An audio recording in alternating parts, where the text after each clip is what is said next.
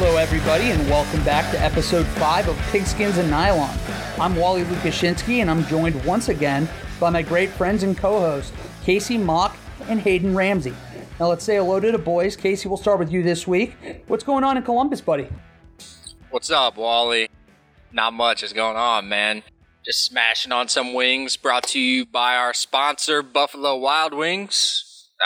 I'm just kidding. I wish. That'd be cool. But no, man, beautiful weather down here. I think it got up to 90 today. So I might, we're getting this done pretty early. I think that I might need to go on a little walk. But what's up with you guys, man? Great weather. It's about damn time. I know all of us are pretty much in the same weather zone, so it's good to get a little bit of warmth, a little bit of sunshine here in the spring here to get going. But Hayden, let's go over to you now.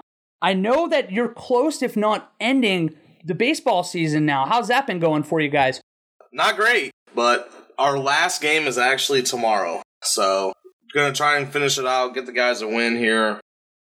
No better way to finish it with a 90-degree day. I'm going to be roasting. And speaking of the weather, my classroom at school did not have the AC on. And you will know, as a big guy, if you're sitting in a classroom with no AC, you are sitting in basically a big puddle. And it was a nightmare. I had to go talk to my boss. She figured out how to turn the AC on, so we got the AC rolling. I thought I was gonna, stroke out, but I survived. Well, we're glad to hear that you are still alive. I guess over here on my end, the only thing that the good weather's great and all, but it's also playoff hockey time, and this is a little different than usual because they started later. So the playoffs are going to be rolling through the middle of the summer. So right now it's just we record this, and at 7, it's 6:10 right now as we record. You're going to notice a shift in Wally about halfway through this episode today because the nerves are already here, but the game hasn't started. They're playing the Islanders tonight, so I'm going to be a nervous wreck. I'll be editing this tonight. There'll probably be some angry points where I'll just ignore it completely. If the Penguins give up a goal, go extra nice if they do well. So I don't know anything about Wally, but I am interested in Casey's B-Dubs, and you need to tell everybody the go-to order from B-Dubs, because I have my sauce that is the absolute go-to, and I have my type of wing. We have, boneless or bone-in, and that's a huge debate, so we got to hear what you ordered. Oh, yeah. So today is buy one, get one boneless wing at B-Dubs. So, of course, I got 2 orders of 2 buy one, get one. So I got 40 wings. I got 10 honey barbecue. I got 10 Asian zing. I got 10 Parmesan garlic. And then I got 10 sweet barbecue. I mean, that was for Lauren, but I would eat the sweet barbecue. And then they gave me, so for each set of 10 wings, I could get 2 celery and carrots. So I got 2 celery and carrots for each 10. So I have 8 celery and carrots because I had a bottle of ranch already at home, so I wasn't going to waste my money on that. But yeah, so those are my go-to. I did try blazing once with you, Hayden, and I didn't think it was, it was hot, but it wasn't that hot. No, it wasn't that hot, and it tasted like absolute dog shit, so I highly suggest not getting that. Are you a boneless guy or a bone-in guy? Because I am 100%, Wally's going to get upset here. I am 100% a boneless guy. And the reason I am is because why do you want to have to work so hard to get the meat off a bone? And then you work all that way, and then it just gets stuck in your teeth all the time. And it ruins the whole, atmosphere of eating. It should be easy and, I guess, easy going. All right, so I'm going to play a little devil's advocate here. If I'm trying to smash, I'm going to smash on boneless. Like, if I'm going to eat 25 wings, I'm going boneless. Because you're right, I don't want to have to, work for my food. However, I think the chicken itself tastes better on a bone-in wing. And I don't know if another potential sponsor here, North High Brewing Company, has the best bone-in wings I've ever had, and next time you guys are here, we got to get it because it's so good. But yeah, so I'm a little bit on the boneless and bone-in. Wally, let's hear it, baby. See, I'm a big traditional wings guy. I was called indirectly a Neanderthal a little while ago by Hayden in text because I want to eat off the bone. You're right, Casey. It tastes better off the bone. There's something about it. Now, I'm not going to sit here and say I'm too good to eat boneless wings, especially when you have just basically experience with the buy one, get one. If there's a buy one, get one anything, I'm not too good for it.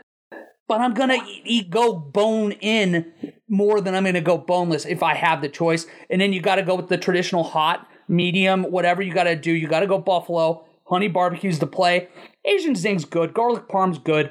But for me, it's all about those two. I'm always going to be into the barbecues or into the buffalo sauces when it comes to wings. That's a lock for me. No disagreements on the sauces there. One last thing. My hot take about wings in general is garlic parmesan is not a good sauce, and I will go to my grave with that stance. Is it amazing? No. I can eat about 2 or 3 of them. It's just a nice little change-up, I think. I don't think it tastes bad, but it's not one of the top tier ones for sure. I think that's a good point to just, change up from talking only food. Let's go into our traditional segment, our ranking segment of the Big Ten. We had a few different name submissions for this, and I'm going to go with my gut on this. I was talking to Hayden a little bit before. Casey, we haven't had a chance to go over it yet. We're thinking the Big Ten's Big Five, or our Big Ten Big Five, however you want to spin it. So naturally for our, first with the name, Big Ten Big Five, we'll go to the man with that who didn't have a say in the name. Casey, what was your list? If you guys have forgotten, we did best 1-2 combos. Now, I know for myself, I didn't go. I kind of broke the rules, but that's the glory of having your own show. We'll get to me in time. But your best 1-2 combo in the Big Ten since 2000. Casey, let's hear it. Yeah, so I really wanted to try to get unique with this list, and I think I did. So the best 1-2 punches since 2000 didn't have to be for me. It didn't have to be quarterback, running back, quarterback, receiver, the traditional. Now I do have some on there, but I think one of the teams will surprise you a little bit. And then I got a couple, or I guess one position that'll probably surprise you guys. But at number 5, I'm going to give the 11-2 co-Big Ten champion 2002 Iowa Hawkeyes some love here with Brad Banks and Fred Russell.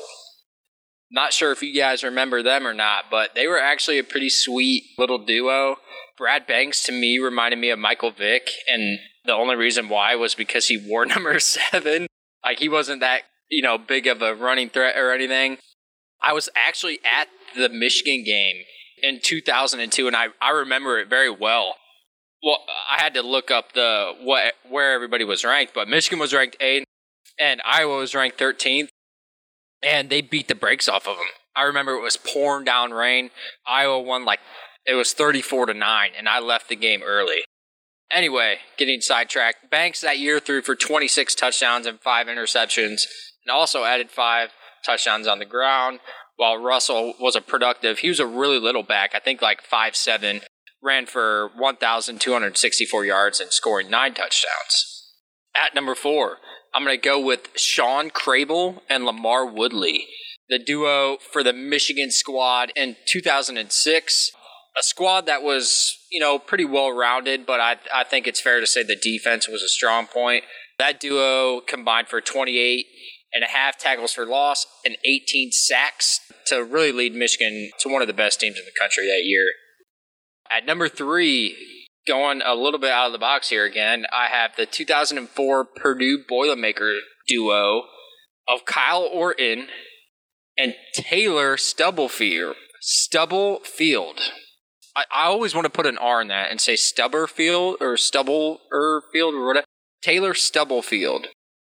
He was the Big Ten all-time leading receptions guy for a long time. Did KJ Hill break that, or was that just Ohio State? But anyway, so Orton that year went 31 touchdowns, 5 interceptions, over 3,000 yards passing, while Stubblefield had 89 receptions for just under 1,100 yards and more than half of Orton's passing touchdowns, totaling 16 touchdowns for the year. I remember that that team was pretty sweet. I don't think they were very good. I think they were like 7-6 or something. But yeah, that duo was pretty legit. Wally, you got something here? KJ Hill's not number one. It still is Stubblefield. Ironically, the top three guys are Purdue, and one of them I'll get to in a second here. But go ahead, man. At number 2, and for me, I think this duo could have easily been number 1, but I'm going with the Justin Fields, J.K. Dobbins duo. I think that duo was deadly, really good. I think we kind of get lost, I guess, on how good J.K. Dobbins really was that year in 2019. Fields had 51 total touchdowns, completed 67% of his passes. Dobbins ran for 2,003 yards and scored 23 total touchdowns. I mean, you could make an argument that that was the best quarterback running back season duo of Big Ten history. We'd obviously have to look it up, but like I can't imagine statistically that there was a better one than that. And so with number 1, you could really go with many different Wisconsin running back combos here. And I saw Hayden's list on the rundown, I'm not going to lie. So I went with a different combo, and I went with a 2014 Wisconsin combo of Melvin Gordon and Corey Clement. That year, Gordon he was unreal, ran for 2,587 yards and 29 touchdowns, where Clement had 949 yards and 9 touchdowns, which combined for 3,536 yards, 38 touchdowns, 7.21 yards per carry, and the Badgers that year were pretty good outside of the Big Ten Championship, and finished the year 11-3. So yeah, that's why they're my number 1. I remember Corey Clement was always getting those jet sweeps in the previous years when Melvin Gordon was behind like James White. He was getting those jet sweeps. It was just a fun Wisconsin team to watch for like a 3 or 4 year stretch there. That's a solid list, and I'm sure we're going to have more to dissect with that in a second. But Hayden, how about we hear yours first? All right, so similar to Casey and Wally, I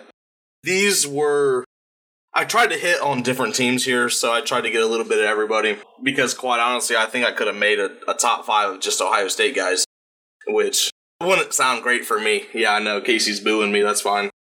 And I know we're supposed to rank top 5, but my list is kind of just in general. I don't really have, it's not in order, okay? So this is what I'll start with. Number 5, I'm going to go with Juice Williams and Rashard Mendenhall. That year, Mendenhall had 1,600 yards, 17 touchdowns, which is, pretty good for an Illinois running back. Juice Williams also had 13 total touchdowns that year. His completion percentage wasn't great, and he did throw 12 picks that year. Not entirely great, but I think they were worthy to be on this list. Was that the year of the Rose Bowl? Yeah, that was the year. They beat Ohio State that year. Or no, am I wrong? They beat a number 1 Ohio State team in Columbus is what I was trying to say. Yeah, they did beat that Ohio State team in Columbus, and I remember I was 9 or 10, and that game was absolutely devastating to me. I remember exactly what I was eating for dinner that night. We had tacos, and I was so upset by that game that I couldn't even eat, because that was just heartbreaking to me. So next on my list, I'm going to go with Mario Manningham and Steve Breston. I think kind of overlooked. Casey said that the strong point of that team was the defense, which, yeah, that's true. But if you look at the stats for that year, in 2006, Steve Breston had 670 receiving yards and 2 touchdowns, which, isn't, amazing. But then you look at Manningham's stats, and he had 703 and then 9 touchdowns. So combine those two, they're, about 1,500 receiving yards along with almost 20 touchdowns, right? So I think kind of underrated, worthy to be on the list. Yeah, Breston was a good return guy, real good return guy. Yeah, and that was my next point. That guy was, special teams alone made him a dynamic guy and somebody you wanted on your team. My next, and this is where I don't have them in exact order, but my number 3, I guess, is Chase Young and Jeff Okudah. And, the way we've been doing it, or Casey did it, was kind of by positions, or maybe a quarterback and a receiver.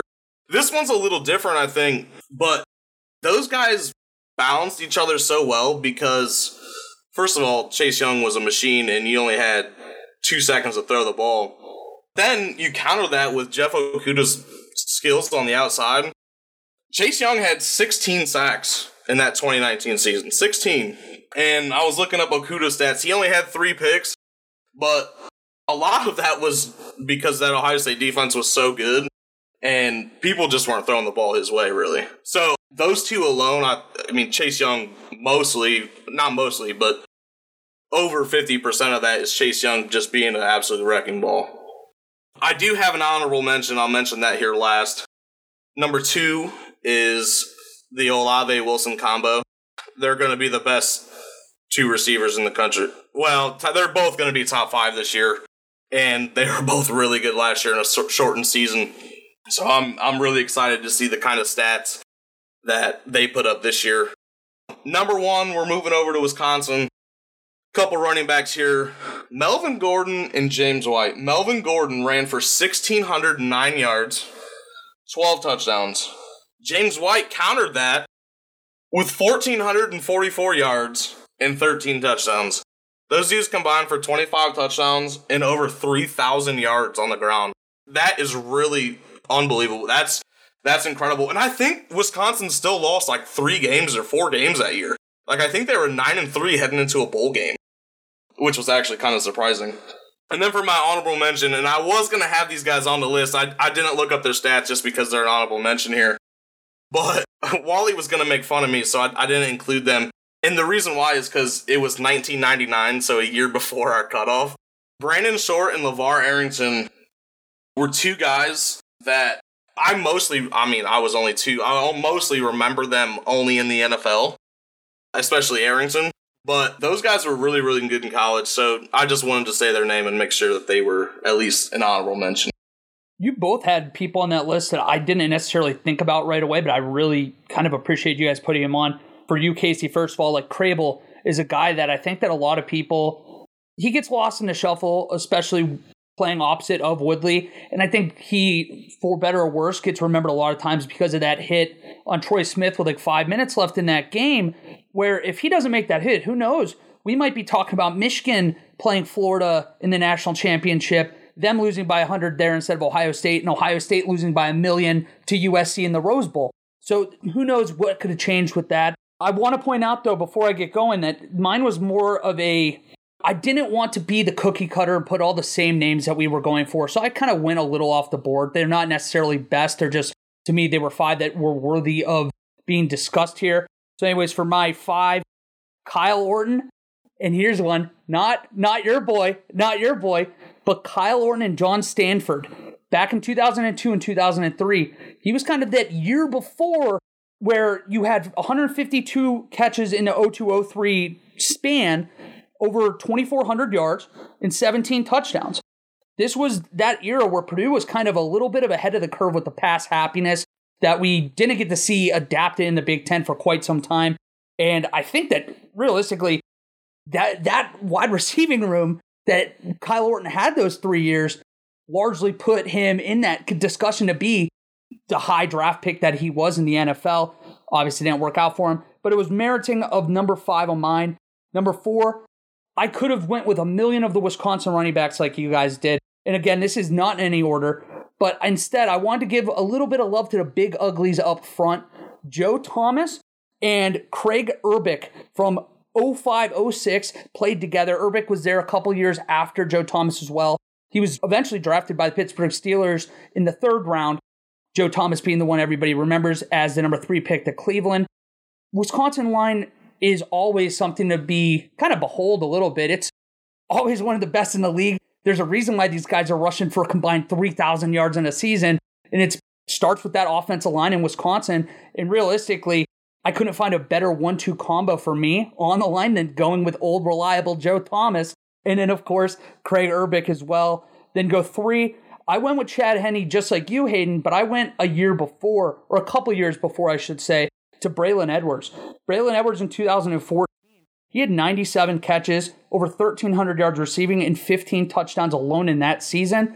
It's almost 900 yards more than the second leading receiver on the team. So that was just kind of a year that just put Braylon Edwards, not to say on the map, because that's not true, but you don't draft wide receivers in the top 5 very often, especially in that era of football. So to see the season he did, or the season that he had, I thought was definitely worthy of a number 3 on here. Number 2, Hayden, you already said it, Juice Williams and Rashard Mendenhall, partly probably because of the Ohio State pain I can still remember. I felt like that I need to put them on this list. And who knows what happens maybe if they don't win that game in Columbus, if we're talking about them or remember them as fondly, but that's how it goes. You win those massive games. It's a generational game for a lot of fans. Hayden, you remember, there's not a lot of Ohio State fans that can remember too many crushing losses at home to teams like Illinois. So that one was kind of earth-shattering for people like us growing up. And it all started with that Illinois team. And the fact they went to a Rose Bowl, you can't even dream of Illinois in the Rose Bowl today. I know they lost by quite a bit to USC. I want to say it was like 52-17 off the top of my head. But even so, it was worthy on here. And number 1, again, I could have picked a million Ohio State guys. This was more for me. It was when you got to see the noticeable change in Ohio State football, where it went from that ugly, old school Big Ten style to more of the passing, offensive first mentality. And that was with Anthony Gonzalez and Ted Ginn Jr. You saw in 2004, ironically, we were just talking about that Michigan team that beat Ohio State. I mean, that was kind of a moment for Ohio State fans where you can look back and wonder the identity of the team going forward. And they did, I guess, adjust on the fly a bit when you have a guy like Troy Smith that helps. But Anthony Gonzalez and Ted Ginn for 2 straight years, Ohio State fans are very happy. It obviously ended not the way people would have liked to, especially in that 2006 season. But for me, that was my top 5. A few guys, just honorable mentions like Hayden did. That Penn State offense with Trace McSorley, Mike Gesicki, and Saquon Barkley, I felt like at least deserved to be mentioned. And then last year, even Indiana, Mike Penix Jr. with Fry, Fogel, and Filer. I mean, it was a great little offense they had. It's a shame that it ended like it did in a short season like it was as well. And then Connor Cook and Jeremy Langford. I feel like Langford's forgotten a lot because, I mean, he wasn't exactly the bigger name out of that running back era for Michigan State that went on to do greater and better things in the NFL, but that was worth it too. Took all I had not to make a Nebraska 1-2 combo with them in unrealistic expectations, but I didn't say it, so credit to me for not saying that. But anyways, any final thoughts for you guys on any of our 3 lists? I guess, Casey, we'll go back to you first since you've been away from the mic the longest. Yeah, I don't really have anything to say other than I really like how we all thought about these lists. I think we all went not way, but like outside of the box enough to get a lot of people on here that quite frankly deserve it. Like I think that, I didn't even have Juice Williams and Rashard Mendenhall on here. It's kind of slipped my mind, to be honest with you. But yeah, awesome. I love how you had to do the Nebraska slander. As that guy's tweeting at us, an Ohio State fan on the Wisconsin or on the Nebraska page. I love how that's added. It's just funny how timing works. I couldn't help myself. I love Nebraska. I think obviously you do too, Hayden. We have a lot to thank for them even to have the season we had last year. So I'll always love Nebraska. But it was low-hanging fruit. I had to kind of slide it in if I could. But that's okay. So what we're going to do now is we're going to transition like we usually do to our topics now. Get a little bit of football and a little bit of basketball on the back end of this today. But anyways, first of all, we're going to get our Ohio State talk out of the way as fast as we can for you guys. So Gene Smith signed a contract extension of 4 years, $1.58 million a year. It now runs through 2026. He's also getting $400 bonus. Is this a good or a bad move? Hayden, you're the Ohio State homer of the podcast. I guess we'll start with you, what your thoughts are on this. Take it away. So there's actually a segment of Ohio State fans that aren't very fond of Gene Smith. And I really can't figure out why. He's made 2 of the best football head coach hires. Hired Urban Meyer, and then he followed up with Ryan Day. Plus, he hired Chris Holtmann. There's some hit or miss takes on Chris Holtmann, but I think he's done a pretty good job. So I think this is a good move. I'm kind of interested in the salary amount. I thought it would be a little bit higher than what it was. But other than that, no, I really think this is a good move. I really like Gene Smith. Yeah, I saw that one thing. He took a voluntary pay cut for the COVID losses, basically money-wise, wouldn't have been a substantial loss. So this would be right around the number you would expect to see. Little quick note I'll add in before we get Casey's take on everything.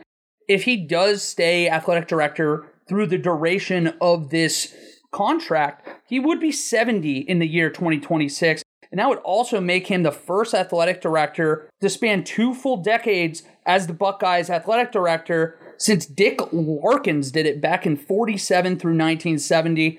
One of the main keys that you notice with both of those long tenures, football success. I feel like that's a big part of it. But Casey, let's hear what your thoughts are. Yeah, first off, these Asian Zing wings are a little hot tonight. I don't know what it is. But no, I agree with Hayden. I've heard some slander toward Gene Smith, but the people that I know and listen to and the professors and coaches that I interacted with during my time at Ohio State, they all speak very highly of Gene Smith. I think he's well respected at Ohio State, and like Hayden said, I think he's done an excellent job of hiring. Not only that, holding the Ohio State coaches across all sports, not just the main sports, to the standard of athletic excellence that Ohio State really has had and deserves. Yeah, I really don't have too much else to say. I just really would be echoing what you guys have said about him. I'm very happy as a Buckeye fan myself that Gene Smith does represent the school. I feel like he does that well. And Casey, you just said it. This isn't just a football thing. He really does hold all of the programs, men or women, on either side to a higher standard. And that's been, I think, something that's been noticeable throughout. You can see the trickling success throughout the programs and throughout the athletic department. So for me, it's a no-brainer move. Of course, you bring them back. Obviously, it's a decent amount of change for an athletic director, but it's a big school. It's Ohio State. This is kind of what you expect. If anything, I'm almost happy that we didn't see him go to the Pac-12 and get that commissioner job, which was at least rumored up until this last week. Well, I'm glad you kind of mentioned that, because that was going to be my final point was, I follow these message boards and people are freaking out. They're like, Gene Smith could possibility go to Pac-12, be the Pac-12 commissioner. And then a week later, he's getting his contract extension and people are like, oh, well, Gene Smith, he's okay, he's all right. It's funny to see people's reactions kind of go in time, how things work out. But I'm a really big Gene Smith fan. Yeah, it sounds like all three of us are, so I guess that makes this a little bit easier and a little bit quicker of a Buckeye talk today than we're used to seeing right now. You'll get maybe a tidbit here and there, especially going to the next story. FanDuel Sportsbook released some initial lines for the big games of this upcoming season. I'll just say a few real quick so that the listeners also are aware of it, but then I want to hear what your guys' main takeaways were these. Is there any of these lines that you're like, I wish that game was tomorrow because I'd put the house on this line? But here, we have 10 for you real quick. I'm going to go fast for you guys. Ohio State opens up as a 10-point favorite against Michigan. Ohio State's opening up as a 9-point favorite against Oregon. Michigan is a 2.5-point dog against the Washington Huskies. The Wisconsin Badgers are a 9.5-point favorite against Michigan. Michigan's a 6.5-point favorite against Michigan State. Wisconsin is a 4.5-point favorite against Penn State. Iowa's a 4.5-point dog against their in-state rival, the Iowa State Cyclones. Nebraska is opening up as an 18-point dog going to Norman to face the Oklahoma Sooners. And last but not least, Wisconsin is opening up as a 3.5-point favorite against the Notre Dame Fighting Irish. Whichever one of you want to go first, give us a line that might jump out to you and other thoughts you have. Yeah, so I made a comment next to each and every single one of these, and I'll just go, if I'm talking too much, you guys just stop me. But it kind of, to your point, Wally, what line jumps out that I'd bet the house on it? The very first one, OSU minus 10 against Michigan. Until Michigan can prove that they can even hang with Ohio State, that line should be at around 17. OSU minus 9 against Oregon, I found a little interesting. Oregon returns a decent amount from last year's squad, and they have the best pass rusher in all of college football. So I think 9 is a little, I would say it's fine now, but I wouldn't be surprised if that got down to like 6 or 5. Michigan plus 2.5 against Washington.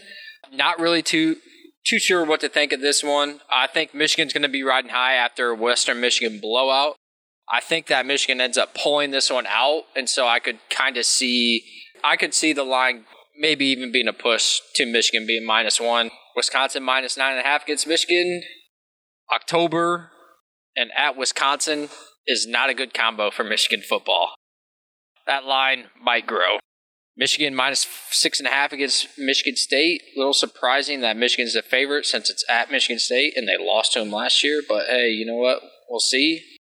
All right, so next, Iowa and Iowa State. First off, that game, I'm going to be really excited to watch that game for like the first time in a really long time.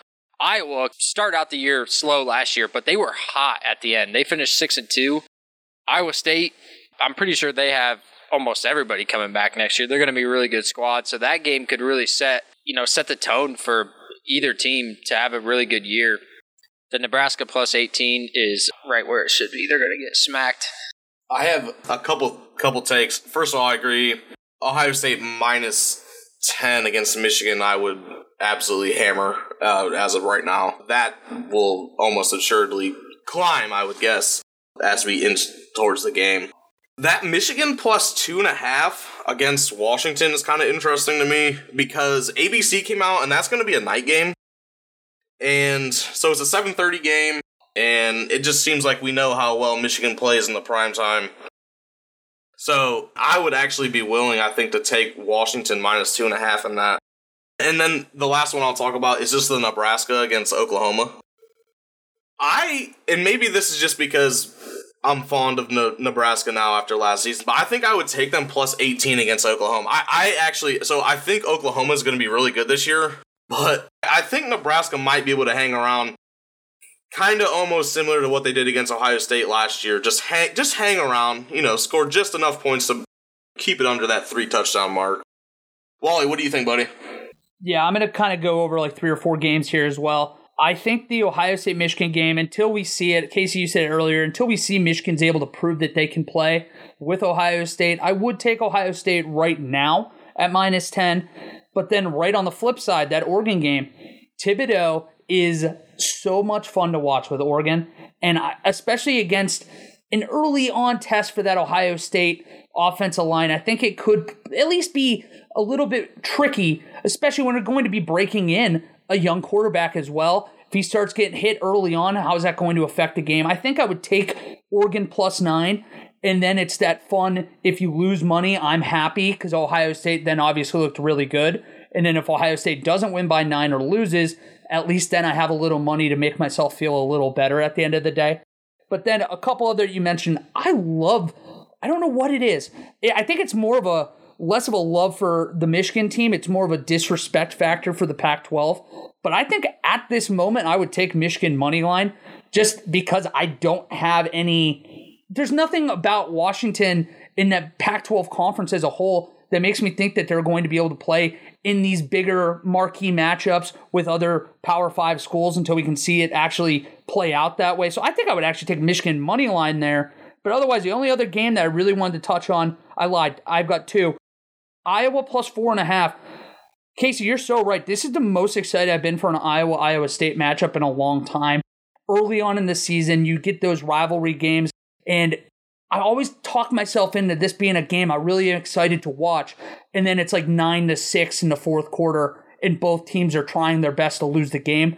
So this should be a change of pace. I think this could actually be a lot of fun. I'm not sure really what I would touch right now. I think it's a really good line. I like Campbell a lot and what he's done in Iowa State, but it's a good line. Now, the Nebraska game, the only way I would take Nebraska +18 is if this game screams to you backdoor cover, because Nebraska's, I don't know if they're going to be able to keep up with the scoring of Oklahoma to cover in this game, because 18 looks like a massive number until you start doing the math in your head. We're like, all right, well, let's say that Oklahoma offense puts up a 45 spot at home. All of a sudden, that means that Nebraska is expected to score 27 points. I know Oklahoma's defense is traditionally not something that we're looking at and like pounding the table, giving them the respect they deserve, which I'm not saying they deserve any, you get what I'm saying. I think that I would take Oklahoma to cover that game early. I just don't see Nebraska having the Dogs to basically score close to 30 points in a game like that. if they're going to, it's going to be more on the first quarter emotion of a big profile game like this in what is an old school Big 12 rivalry. So I don't know. I think that for me, I would take Oklahoma to cover there as well and not really break too much of a sweat. Do either of you have any last thoughts before we go anything else? Yeah, I have a question for Hayden. So I know you kind of threw shade on there or at Michigan about their primetime games. I think that you're kind of primetime games on the road, yes. But when Michigan plays primetime at home, completely different team. In 2018, they beat a top 5 or top 10 Wisconsin, top 13 team in Penn State. I just Michigan being at home. If it were at Washington 7:30, yeah, I would be Washington all day. But also today, I read that the governor of Michigan or whatever said that they are expecting outdoor stadiums to be 100% full capacity this fall. So there will be 115,000 people there. So I lean more toward Michigan having an advantage being at night and at home than what you said. You might be right. This Michigan team is so tough for me to kind of read. Sometimes I think they could win 8 games, and then other times I'm like, they might only win 4. They're a tough team for me to read. So, this game early in the season definitely will be able to adjust our how we view them and how they think. My last thing is the Ohio State-Oregon game. Ohio State's a 9-point favorite. You talked about Thibodeau and him being a good pass rusher, which he is.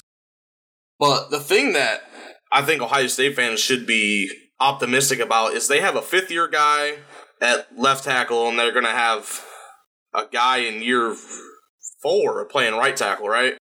So I know he's really good, but if they can figure out how to block him, I think they'll cover that. If they can't, obviously it's a different story. But I just think having that experience, on the end of your line is going to be really beneficial for them. And we will see. We got a little bit of time before we have to get too worried about that matchup on September 11th this year. I will point out real quick before we do, I didn't plan on mentioning it, but it kind of is a good way to segue too into something later, is they did announce today a home and home in 2031 and 2032 with Oregon as well. So Buckeyes will eventually get to Eugene. It just isn't nearly as soon as we originally hoped or expected. But that's enough of a Buckeye talk again for right now. We're going to switch gears a little bit, go more into what you guys are really good at talking about. And I'm really excited to hear what your guys' thoughts are. We're going to do a little recruiting talk here to start. So Wisconsin sits right now at 76 in the 22 class with only one 3-star recruit in their entire class. I want you guys to explain to people like myself why this is either a big deal or why it's not nearly as a big a deal right now. We know they're not going to finish 76. It's kind of like how Rutgers was 6 a few weeks ago. We were talking about it, how they're going to revert to the mean a little bit. I just kind of wanted to get your guys' thoughts on the Badger situation right now as far as recruiting goes.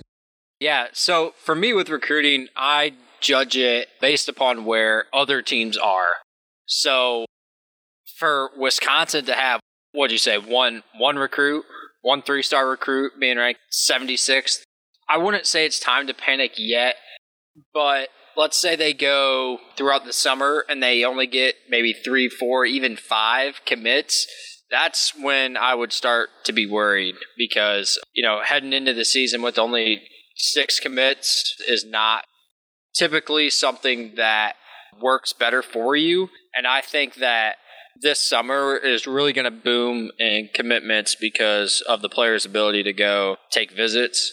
I think that's going to be huge. So all in all, right now, I'd be asking questions, but I guess I wouldn't say that I would panic quite yet if I were a Wisconsin fan.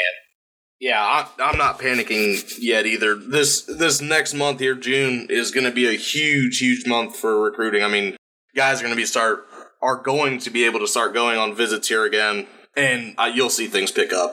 Now, just like Casey said, if you don't, yeah, then you're in some trouble. But I fully anticipate that Wisconsin will be fine, and they'll finish with their, average somewhere 15 to 20 to 25 range. recruiting class, and they'll develop their guys just like they normally do. So I'm not panicking at all. Well, and if there's a school that's proven that they can do a lot of good work in developing that 15 to 20 kind of class range, it's Wisconsin. We've seen it time in, time out. They're a very dependable program, so you kind of see that. So that's interesting to hear. We'll keep an eye on that as we go through the summer. And again, let's see if they have that 5-6 recruit window when you start the season. Then we can start worrying a little bit. Now, I mentioned Rutgers a little bit earlier and how they had a strong start to their class in the 22. Now, for the 23 class, Rutgers right now is looking to add another top 150 prospect, Jacob Allen, who's a number 110 nationally ranked player for that year, which is also number 11 at tackle and number 1 in that state of New Jersey. Schiano has obviously made an impression. This isn't the Rutgers team that we have learned to expect in the last 5 years or so. What do you guys make of this, I guess, momentum that Schiano has right now in that program, and how fast of a turnaround should we expect? And I guess, what is their ultimate goal? Is this going to be a team that we see at 7 or 8 wins and they're high-fiving in the locker room, or do you think they want even more than that? I think that expectation-wise, man, if they can get to 5, 6, 7 wins, good for them. The tough thing about getting these recruits, and by the way, that Jacob Allen did commit today. I don't know if we saw that, but he committed. I think it was at either 5 or 6 o'clock. So yeah, another top 110 guy for Rutgers. I think they creep back into the top 10 in the 24/7 recruiting rankings now. But anyway, so my big thing for this transition that Rutgers is doing, I think they are accumulating a lot of talent, but the last thing that you want to do with this talent is to be like, oh my God, they got to play right away, throw them in there as true freshmen, and then just kills them because they get smacked. While they are very highly recruited, that doesn't necessarily mean that they are ready to play. We've seen a lot of high-profile guys not step right in and play. And so that's my fear of Rutgers. I think Schiano is smart enough to not do that. And he understands how to build up Rutgers. Obviously, he did it before. But just being cautious with getting these players out there. Even if they are really talented, they have to learn the speed of the game. They have to get a lot stronger. Other than that, I think that Rutgers is in a great spot. I think they have the third-rated recruiting class in the Big Ten for 2022. So, with I believe 10 or 11 commits. So, yeah, he's doing great, and yeah, keep it up, I guess. One thing that Casey, I don't think, did mention, and he was pretty spot on with what he had to say. I think we talked about maybe a couple episodes ago, if Rutgers can keep the talent in New Jersey home, that's going to be huge for them. And that's exactly, this guy's the number 1 guy in New Jersey. I mean, that's exactly what Greg Schiano needs to do to be able to build Rutgers back up to where he wants it to be. And dude had an offer from Alabama. Yeah, exactly. Yeah, if you are, now, here's the question, because we have a long way to go, is if they can keep him there. Or, keep him committed. Because if you have an offer from Alabama, you can basically go wherever you want to go. So, yes, it is great that they added him, but the recruiting doesn't stop. You got to keep after that guy to keep him locked into your program. But if he can continue to keep the talent in New Jersey at Rutgers, he's, building his way up to where they need to be.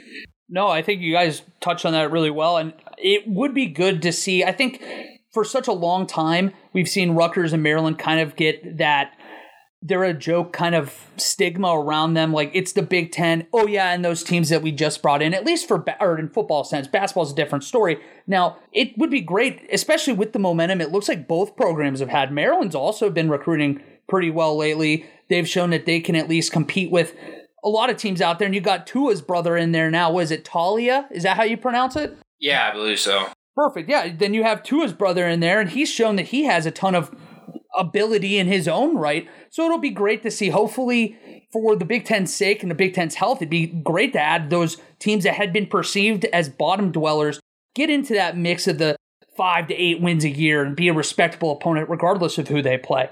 Now, there are a couple other quick topics we want to touch briefly on here. Back to Ohio State for a second. Ohio State took the lead today for Caleb Brown. He's a 5'11", 177, 4-star wide receiver from the state of Illinois. it looked like you guys are the recruiting guys here. It looks like it's Ohio State and Michigan in a distant drop-off. Is that fair to say? And if that is true, how important is this? Because, I mean, Ohio State's wide receiver room is loaded. Do you think that this is something that they could actually hold on to this kid in this process now, bring him into that already star-studded cast? Everything that I've read, it is an Ohio State-Michigan race. I don't think there's really anybody else that he's looking at. My thing is, anytime you can, this guy's, 4-star, number 63 player in the nation, according to 24/7. Anytime you can take that guy away from your rival, that's a bonus, right? So, yeah, it is kind of a big deal. It's not. I'm not going to be over dramatic about it and say anything crazy, but this is the kind of thing that seems to be happening in Ohio State.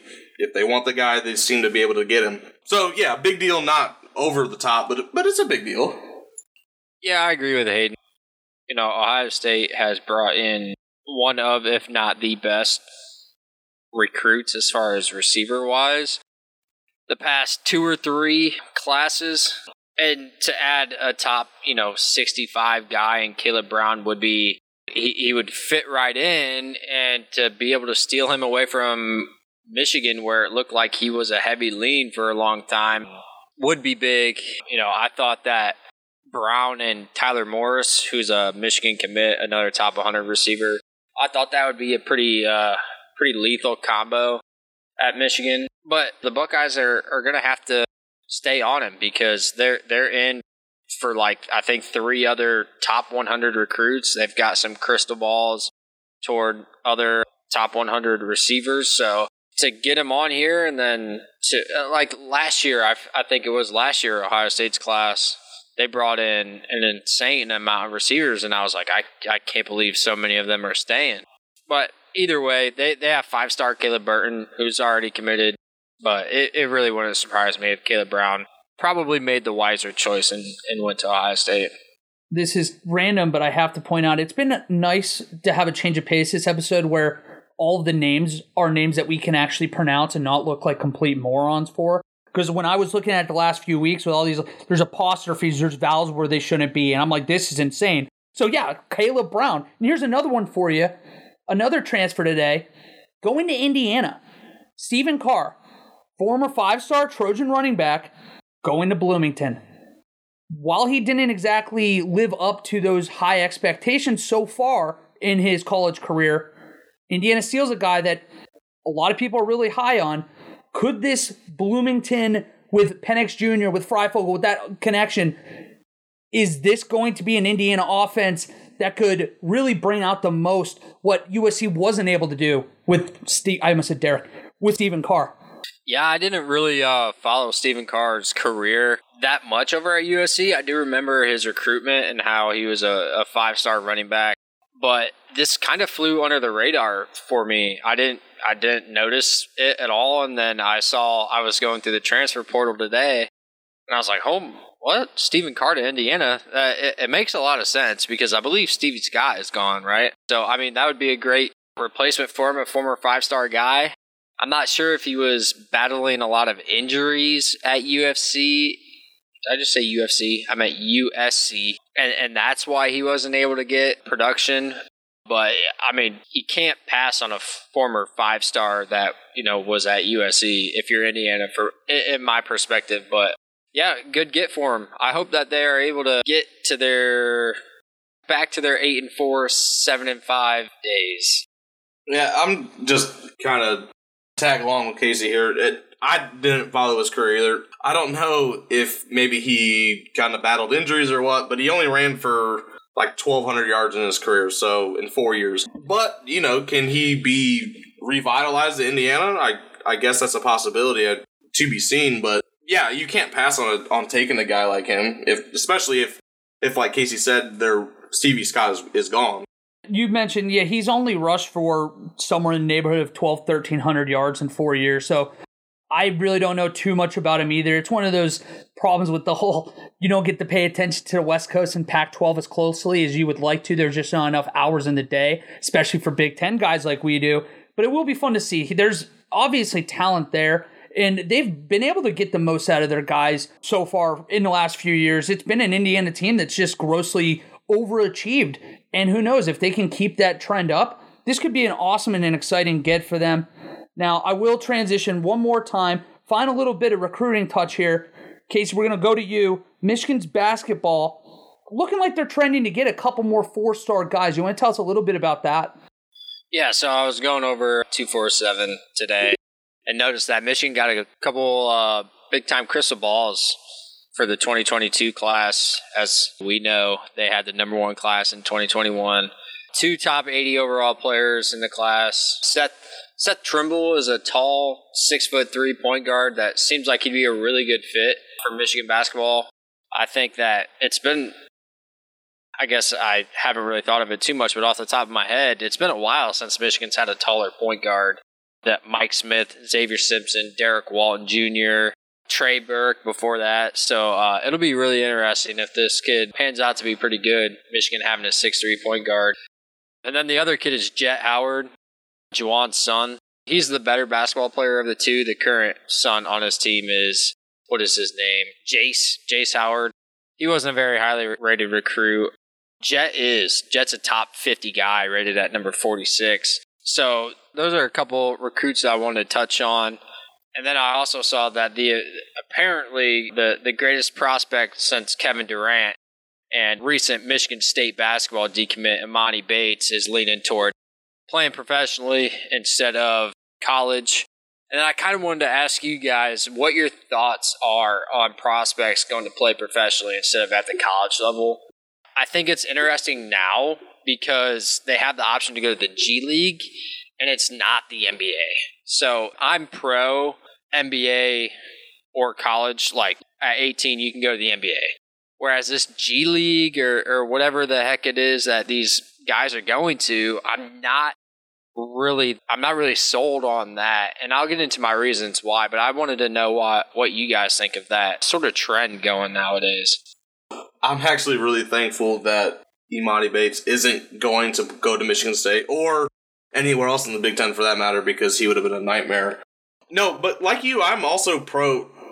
I think going to the NBA right away for college basketball or for high school basketball guys who turn 18 is fine. I don't see a problem. I'm not a huge fan of it's called the G League now. This is the Gatorade League. Is that what it stands for? Unbelievable. I don't know. Has there been any success stories where guys gone from high school to the G League and then, signed a contract with an NBA team that's worth an amount? I believe that either this past year, or the year before was the first time that high school players were able to make that jump.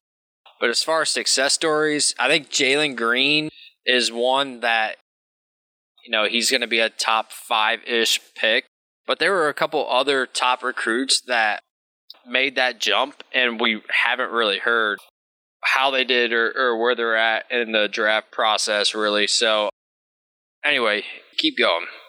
Yeah, so I guess it really comes down to where you're going to get developed better and who's going to get you more exposure, because I have never seen a G League game on, maybe they're on like NBA TV or something, but I've never sat down and watched one or even seen one like promoted, But obviously with college basketball, they're on all the time. You have the big tournament at the end, which if you have a bananas tournament, you can really improve your stock. So I think it would be smarter to go to college for a year, but I guess it all depends on where you think you can get developed and obviously we know where you're going to get more exposure. So I guess it comes down to development. If you're getting coached by guys who are money, but I don't think they make that much money in the G League, do they? Wasn't it like $30,000 or something?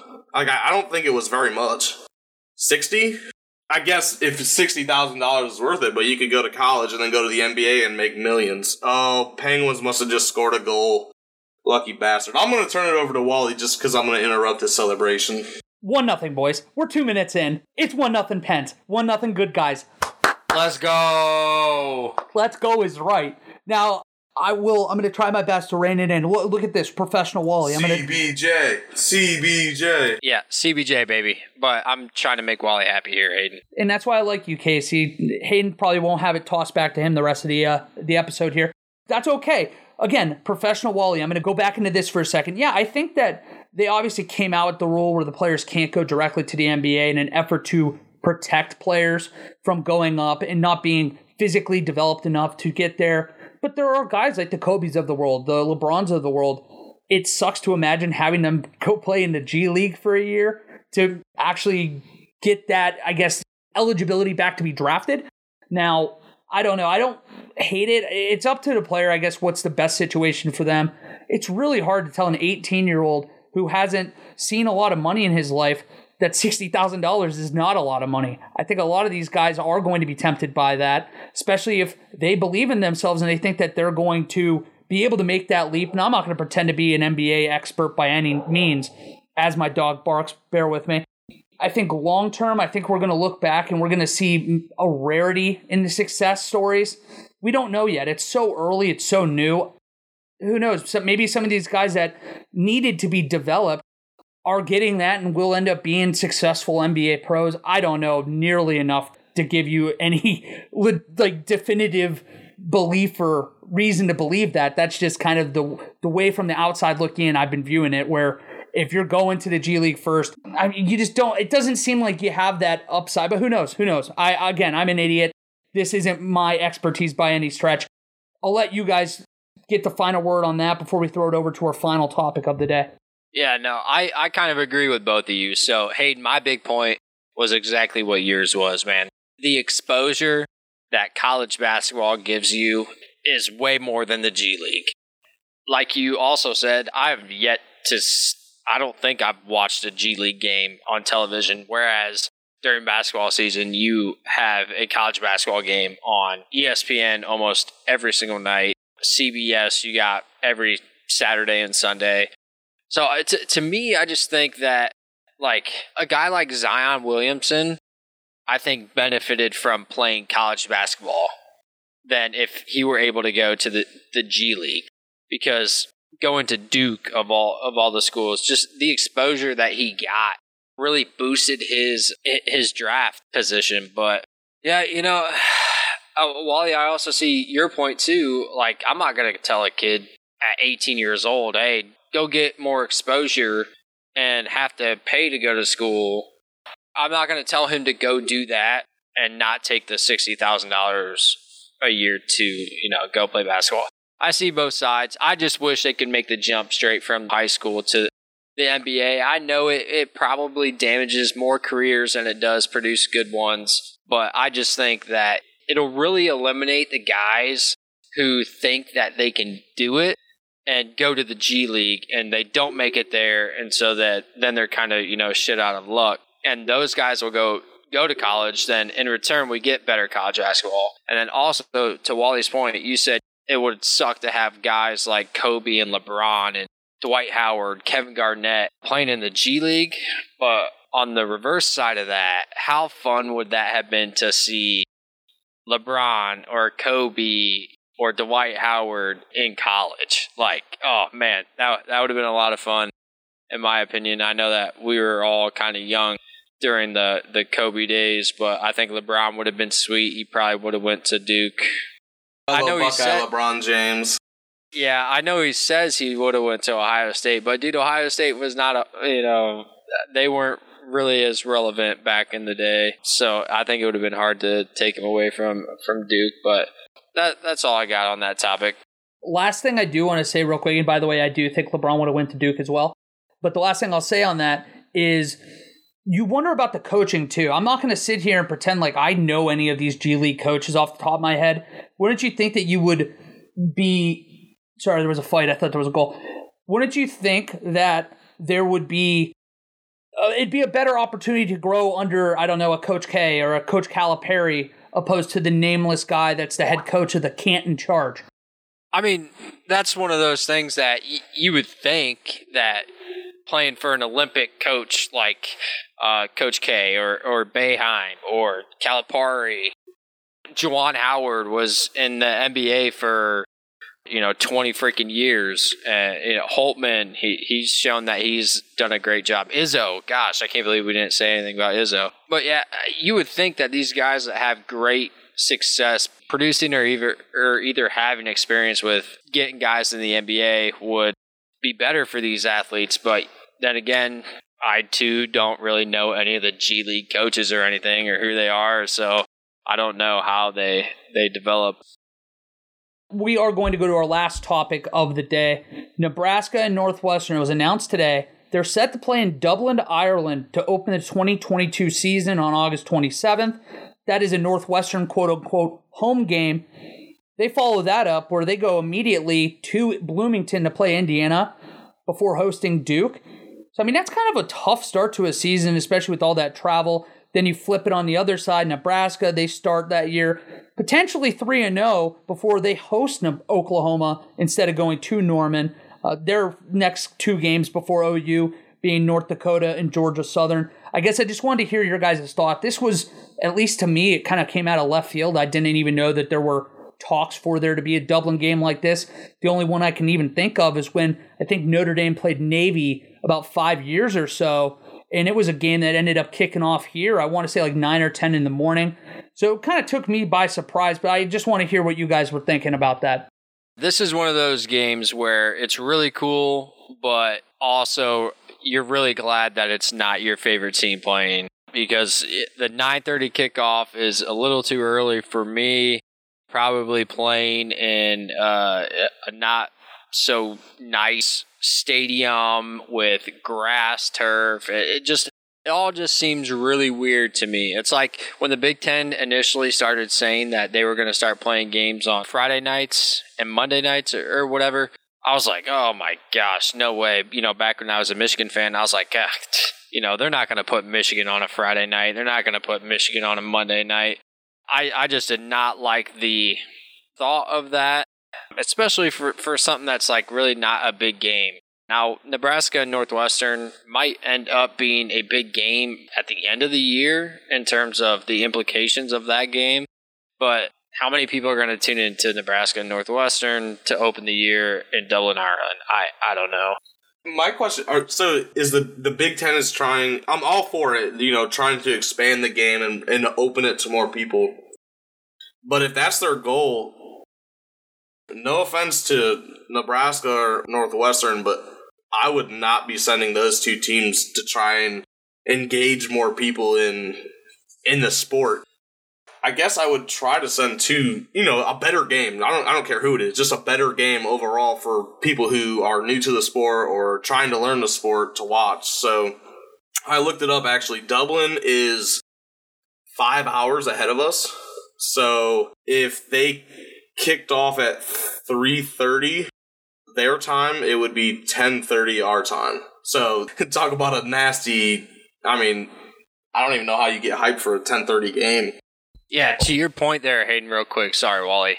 The getting better teams over there is, I think, easier said than done, because when you think about the better teams in the league, you think about the Ohio States, the Michigans sometimes, the Penn States, the Wisconsins, the Iowas. Those are teams that don't want to lose a home game. They don't want to not play at their stadium, whereas Northwestern might be more willing to, because they don't necessarily have the greatest home field advantage. So I don't know for sure if that's a reason why they're sending Nebraska and Northwestern over there, but I can't imagine Gene Smith being so willing to go to Ireland and take a home game away from the shoe. That's just my opinion, though. No, I think you're 100% right. This is the same Ohio State that just paid Oregon today $3.5 million because they weren't going to Eugene in a home and home. This is a lot of money to basically forego for a home game to travel over there. Now, I will say this, humble brag, I did get to go to Dublin when I was in high school with my family, and that stadium it's right there in the heart of town. It looks really nice. I didn't get to go into the game, but they host their national soccer games there. They host their Gaelic football games there. It's like a big deal over there. Now, is it going to be the nicest stadium in the world? No, but it's probably better than Evanston. It's probably better than Ryan Field, in all honesty. But yeah, on the whole, I think that it's a cool idea. It's just a matter of how many eyeballs are you going to get for a game that potentially could kick early. And yeah, if I mean, this is a part of the world that their big games kick off earlier in the day. So if you're trying to appease to people to come out and watch a Northwestern Nebraska football game that you don't care about, are they really going to be the ones that go out at 8 o'clock their time for a game? No, it's probably going to be the midday. So you're going to have probably a morning kickoff here. I think we'll be watching, obviously, but how much, if you're from Florida, are you going to be turning on a game at 10 a.m.? I doubt it. So we'll see.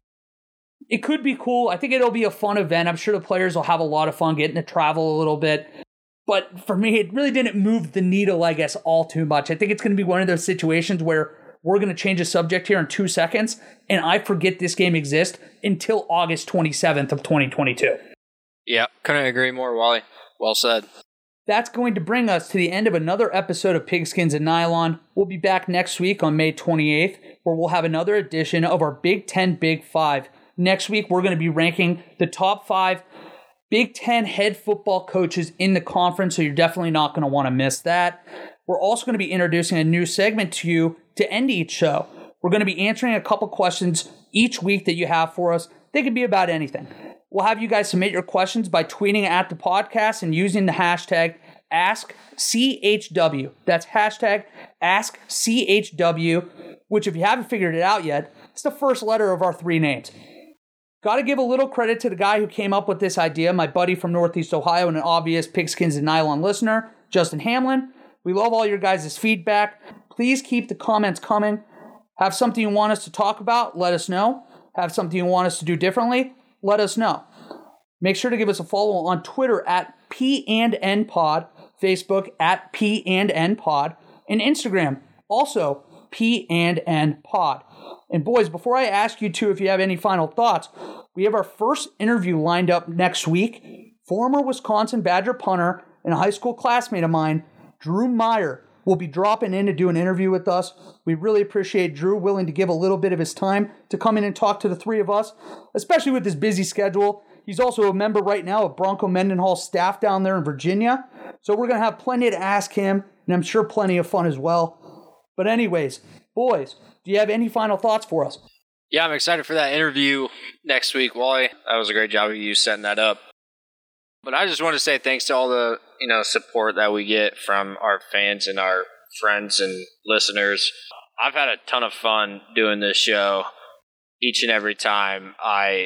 Every Thursday, it's like I can't wait for the day to get over, just to get here and do this with you guys. And seeing that other people enjoy it too, I get texts about the podcast and such. It just means that much more. But my final thought is, and I'm not a financial advisor, but go buy Dogecoin before you miss out. Doge to the moon, baby. Yeah, I kind of want to say the same thing. I'm excited for our first interview next week. That's going to be really fun. Also, I'm going to give a shout out to Justin, Wally's friend, for coming up with the name for the segment. That's great because neither one of us, all 3 of us, are not creative. So big help. Thank you. And lastly, my wife is bringing me Chinese home for dinner.